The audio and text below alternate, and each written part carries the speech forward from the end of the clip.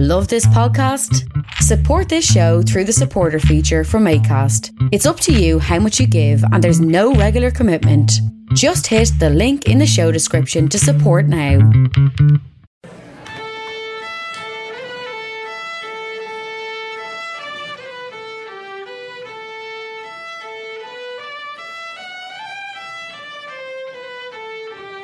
Well, how are you now, Scan? What's the crack? Head on you on the price of turnips. Give a shot, yeah.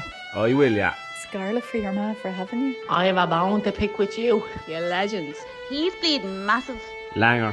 What a gee bag. I'm not going to lie, like, It's ballsy. We ever give over.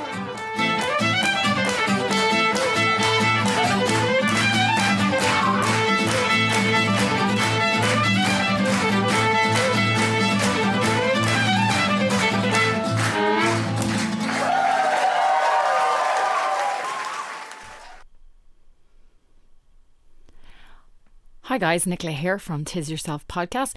Thought we'd put together a little compilation of the best bits of season 3. So if there's an episode you may have missed, we'll have a little clip here and maybe it'll tempt you to go back and listen to the whole thing.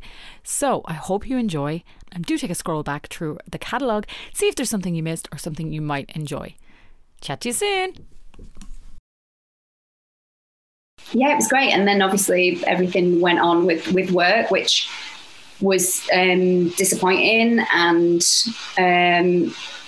unexpected, because I do, I think the fact that what everyone's been talking about is the sort of hypocrisy of it, and the fact that the reason that I've done shoots of that nature my whole life, from being like 17, was from my association with the show, and I've always enjoyed those shoots. Like I've never had a problem with them, but the point is that I can now be in control of them, and obviously there's the monetary side of it as well, which is great. That was giving me additional income on top of not being very busy at work, so that all made sense. But yeah, I never expected, one, for that to happen, but also two, for them to announce it. So what happened within the next that day was that they announced it to the press, and then all of a sudden there was this whole media frenzy because because it's so controversial and because people have split opinions on it,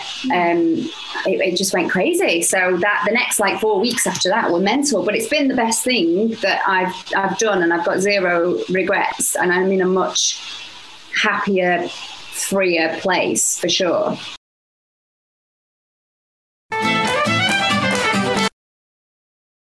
She's a tough woman, and I mean that in the nicest possible way. I've been surrounded by tough women and strong women. I don't mean tough, strong is the word I'm looking for. By strong women all my life. My mother was strong. My 3 sisters are very strong.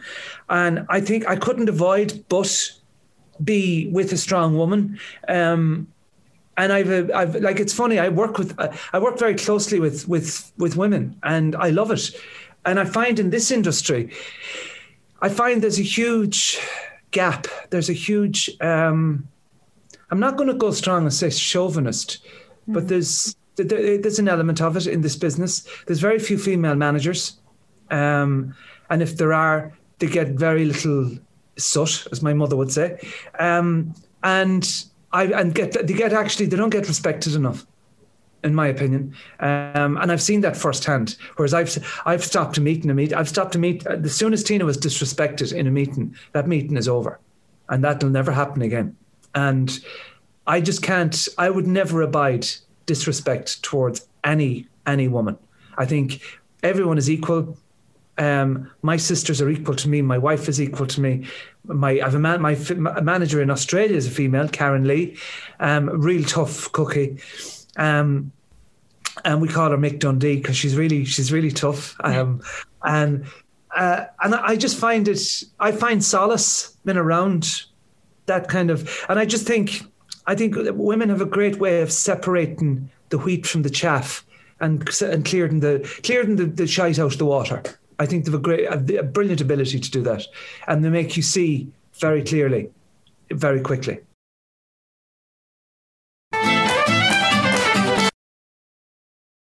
A couple of the girls I didn't talk to for about 5 years, we had a big falling out.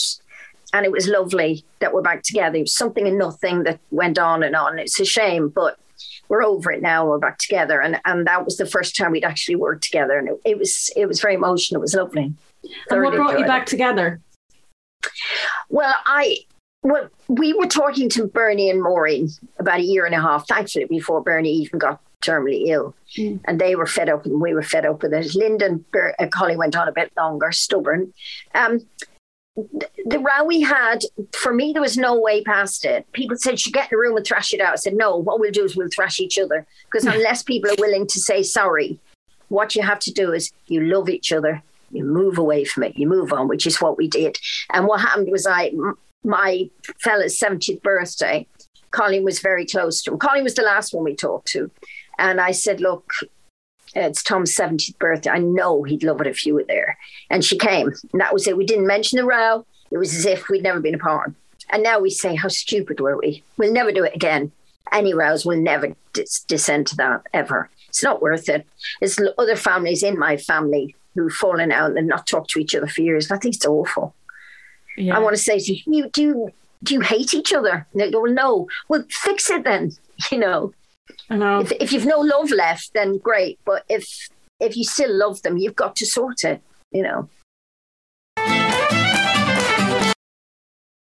There's an old-fashioned stigma attached to soaps, which I don't really like, because it's just not for me. I don't mind it when people are not necessarily in the business say, "Oh, you're going to get known as that, you're going to get known as that." And it's a bit like, be quiet, you don't know anything about it.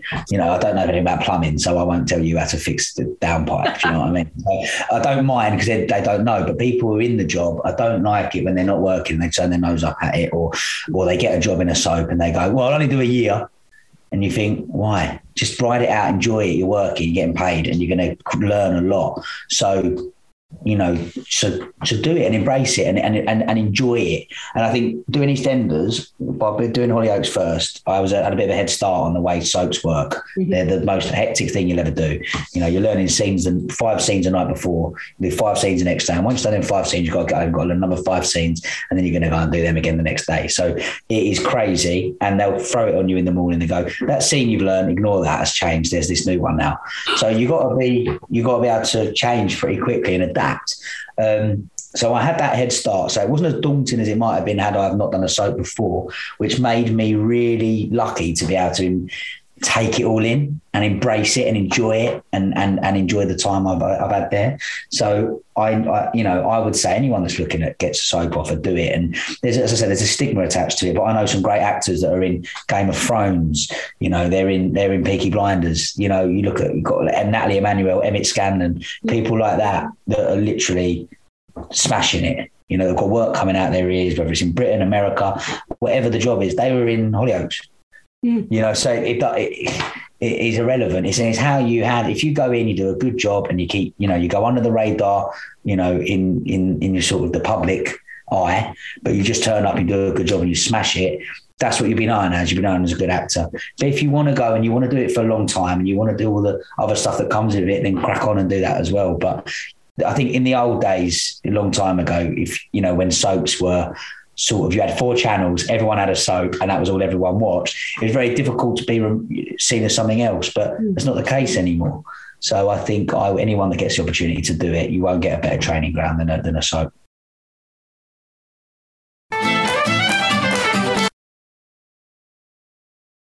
Was there a point that you were kind of like nearly wanting to disassociate yourself with that because you were trying to be like, because you know a lot of people, I know Ardle for a while didn't want to be like associate with Father Ted. He was trying to be taken serious as an actor and stuff.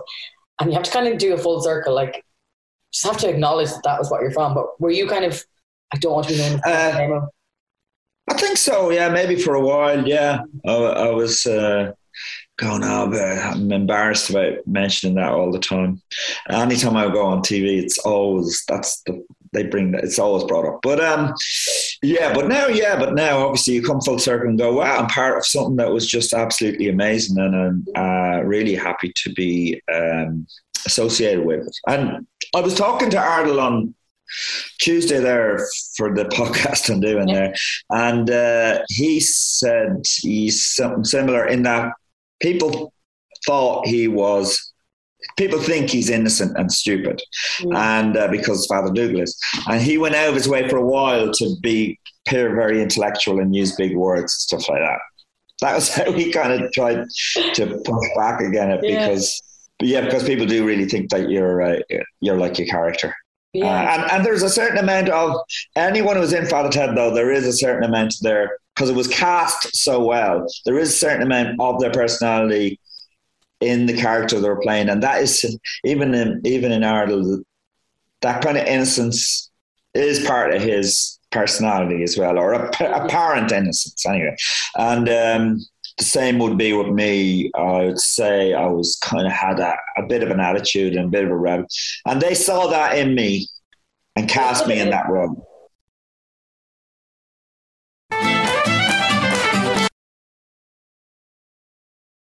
It is and it isn't easier today, because also you've got just the amount of music that is being released every day, and the amount of songwriters and bands and DJs trying to make it and trying to carve out a little section in the whole entire world. Like it's ridiculous. Like there's so many acts, that are constantly trying to break through, and so many that just don't make it and just fall by the wayside. So I suppose we were kind of lucky in the fact that we were kind of one of the lucky ones that we got signed straight to a UK label. And I remember the first time we came back to Ireland and we were signing copies of our first album in the office, the Sony office in Dublin. And they were just like, where did you guys come from? Like, we never heard of you before. And we're like, we sent you demos years ago. So they obviously just got fired in the bin, because we sent demos to every label that had an office in Ireland as well as the UK, so, but that's the thing, everybody just kind of assumes where did you guys come from? What's your story? And we're like, we've been a band for years and we've sent you demos before and we're just ignored. So for every kind of one band that makes it, there's hundreds and thousands of bands and singer-songwriters that don't, so it's all about kind of being right place, right time, I suppose.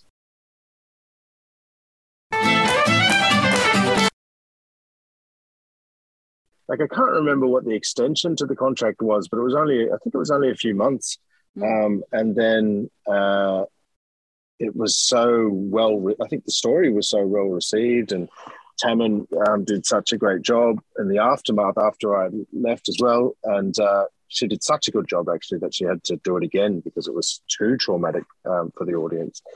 But I think it was such a big story that then they brought me back, and then they extended because he was a very well drawn character. There was, because he was kind of originally a baddie, but then bringing in the brother element and the fact that he was bashed, it kind of gave him this more. You got more empathy for him, and then obviously he saved every single member of the family from various different disasters over time. That's where I met a snake. Was when I was saving Kirsty's Shelley, Kirsty's mum, from snake bite in the middle of the bush. That's what I laugh at. Cain is meant to be this guy. He attacks this poor girl who everybody likes, and everyone's like, "Yeah, oh, keep Cain around. Don't send her to prison." I know. And Danny ended up going to prison. That was the thing. It was like, oh my God. Yeah, it was. That was, I think, the scariest bit about, people would come up and be on your side. And I was like, okay, I don't need to know you.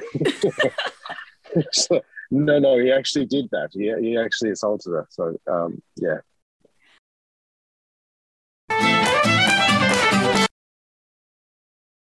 That was very hard, because you'd still miss it. I think the final straw for me was probably the pay and the conditions. That's what done it for me, and it's a pity, because you lose a lot of guys from that, and a lot of senior guys, because if the pay was still good, I would have been still there. Actually, probably the four of us would have been still there, probably in a training role now, training young guys, but you still would have had that experience, So that was the main motivation factor for me. And it wasn't like, and obviously enough the recession hit and you lose your wages and that, like, but the amount of wages that I lost was half my mortgage, like, you know. And it's only when you sit down and thought about it then, and then I kind of ignored it for, you know, the best part of 2 or 3 years, because I loved the job so much. Like, a lot of us joined the job not for the money, but for the love of the work and the love of what you're doing, like, you know, because in there is no crazy promotion the ladder. Like, you'll get to sort of a rank and you'll stay there. But lads stay there because they like doing the job. But it comes to a point then where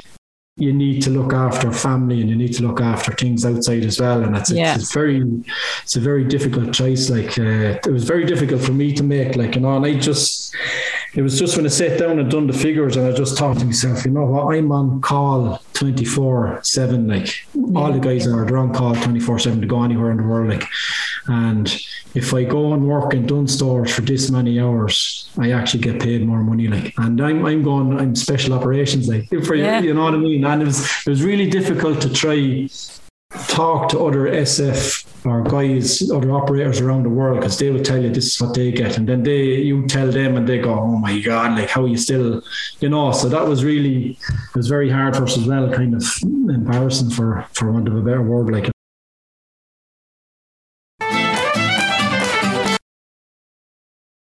Definitely, when I was younger, I was always wearing a Man United jersey. I was like, my mother, it was a torture to get me into a skirt. I remember my communion day, as soon as I got home, I was jumping around the bouncy castle and she was screaming at me to get out with the dress because I was going to ruin the dress. But no, I was a real tomboy. Like, I was always in a jersey, always in tracksuit bottoms, always walking around with a ball.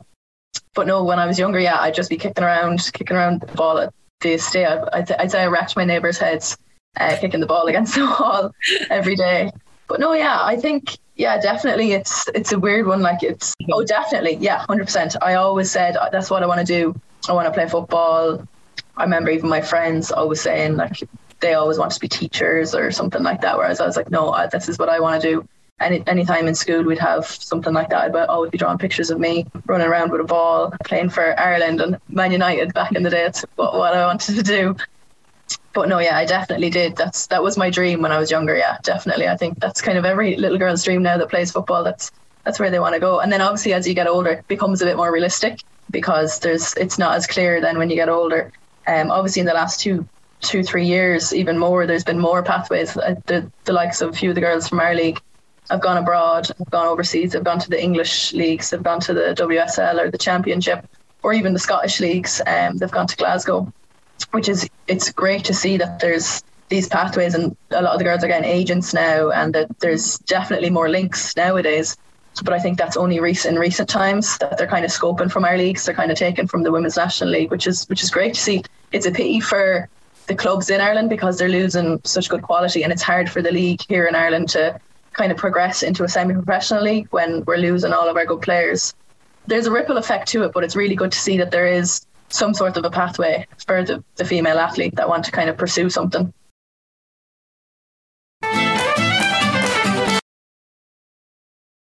I tried like loads of different things, and I think that a lot of times people are like, oh, do you think that's because that place is a bad place or this? The truth is every single diet plan, organisation, they all work. But what I was not focusing on was what was above my eyebrows. You know, I was focusing on what I looked like aesthetically, what I, you know, one day I would be happy when I'm X stone or X size. And I'd never really focus on the mindset and the mental health side of things. And, you know, now I really, really honestly, you know, my journey is so successful because I know that I'm doing things to make me happy and not what society is deemed as perfection. So once I wake up in the morning and I know that I'm going to do my best for my mental health, my physical health, my aesthetic wise, all of it marries together eventually. So I booked a gastric bypass, I cancelled it. I had ordered diet pills online. Like from a very young age, I was trying to do, and I hate saying the word quick fixes because they're not. And I hate that anyone's like, oh, it's the easier way out and stuff. Absolutely not. If you sit in the mindset of where the person is at when they're ordering diet pills from America because you Googled it and found it, like that's an incredibly hard journey. Mm-hmm. And I suppose that's what I'm trying to get across is, you know, it's not you that fails. but it's the whole thing around you. It might have been what you were focusing on, and it mightn't have been that, you know, I always believed I was going to be the chain smoking overweight chef that looked after everybody else but not myself. And the truth is, you have the right to change who you think you should be.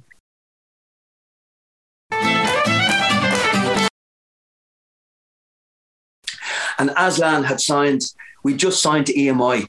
So I had the blonde hair, the white, the Billy Idol hair. There's a photograph up there I'll show you later. But I had the Billy Idol hair and the black leather jacket. I thought I was the bee's knees. So I walked into the Dole office and I went, how are you? I want to sign off. And I said, all right, okay. So she gets out the form. And she says, right, name Billy McGuinness, yeah. And what are you going to be, Billy? What are you signing off? I went, I'm going to be a rock star. So she wrote it down, right? Now get this, right?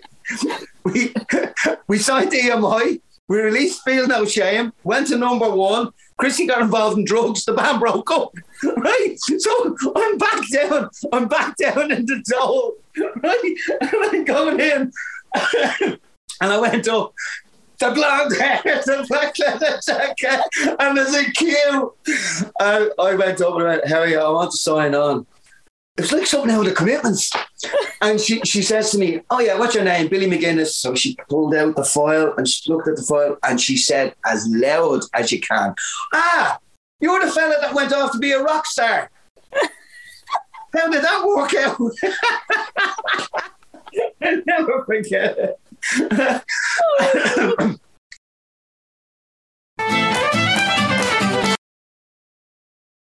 It's like that even around the whole vaccination thing. I remember, like I was on the train or something, and I always so aware, not as much now, but for work and stuff. You're probably the same. Like you had to keep testing all the time, so I was very cautious. I wasn't really going out. I would get the train around the place and that, and would absolutely wear my mask. I remember one day I had read on Twitter or something that the latest findings had said that the fabric masks weren't doing what they should do as such. So if you can layer, do. So I was on the train and I had a fabric one and I had one of the disposable blue ones over it. People were messaging me, said, that's ridiculous. What are you doing? Da, da, da. And I was like, if I want to wear a bikini made out of masks, I will. That's my own thing. And I remember the funniest was when I was wearing the fabric was people used to message me, would you not iron your mask? It's very creased. People are dying. And I haven't ironed my mask. Ask my slice. Honestly. You know what I mean? Honestly, I was the worker website asked me bollocks right there, and you said, I know what I mean. I don't know. People have too much feckin' time in their hands. I would like to think that, I keep the rest of myself presentable. The hair is done, the clothes are. So, give me, I'm running out the door here grabbing that mask. You know what I mean? So, did you ever iron your mask? No. Jesus, I've been lucky to find one. I bought about 530, and yet every day they were gone. Where were they gone? The masks became the new lip balm. You use it once, gone. Yeah. Gone. Wouldn't know where it was. Finding the Carmex lip gloss. Yeah, Nicola, I honestly buy at least one a week. Oh yeah, at least, and then you'll find it in a pocket, in a bag. I don't know where they disappear to.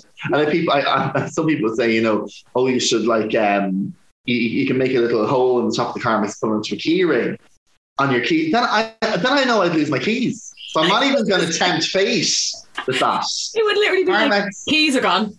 Gone, that's it. So Carmex is designed to be lost. I was like, I felt like I'd been working for 10 years.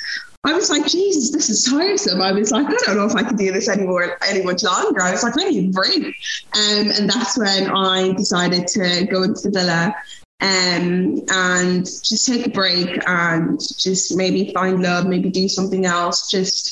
I think I was just so overwhelmed with trying to be perfect and trying to do this and trying to get this done and be this person and be that. And I think it was just too much, and I just needed a way out really quickly.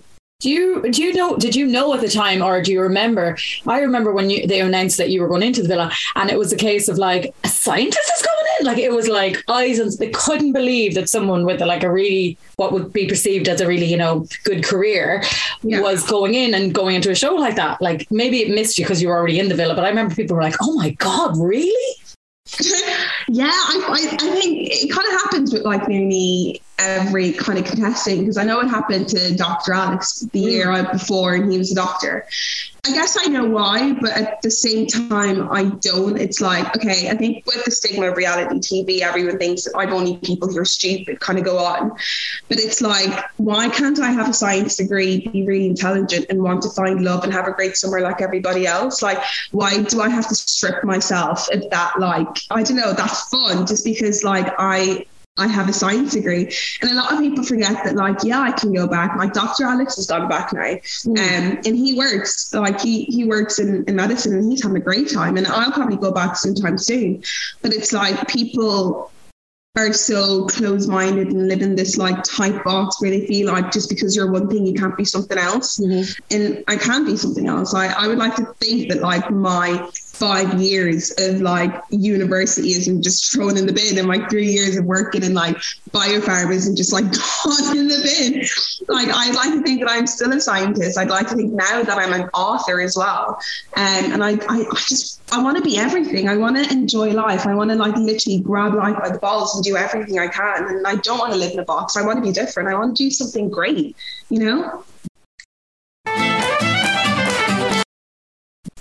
Originally they told me I was going to be a bombshell, and then just things change. I mean, producers in the show, things change all the time. Like, so it happens to a lot of people where they get told they're going to be bombshells, and then just how the way the show goes and like the storylines and stuff, they just adjust it like pretty much day to day. So then I found out like a 2 or 3 weeks, a week before I was supposed to go in, they told me I'm going to be in Casa. So yeah, that's kind of how it worked, to be honest. It must be like really strange being in a show you've watched for years and years as well. It's not even like you're acting. You have to go in and be yourself. I know. And that was the thing. I wanted to go in there and not like play up to the cameras, and I wanted to be genuine to myself, and hopefully that didn't change my personality, and hopefully it would shine through on camera. Obviously didn't get really much airtime, and didn't really find love in there either, but I'm happy to say that I just stayed true to myself and didn't change myself too much for the cameras. I can't watch myself, so I'm not going to, but so you haven't watched yourself on it? I have, I had a party for my big episode and people came and watched it, and then I would watch it again. Well, sorry.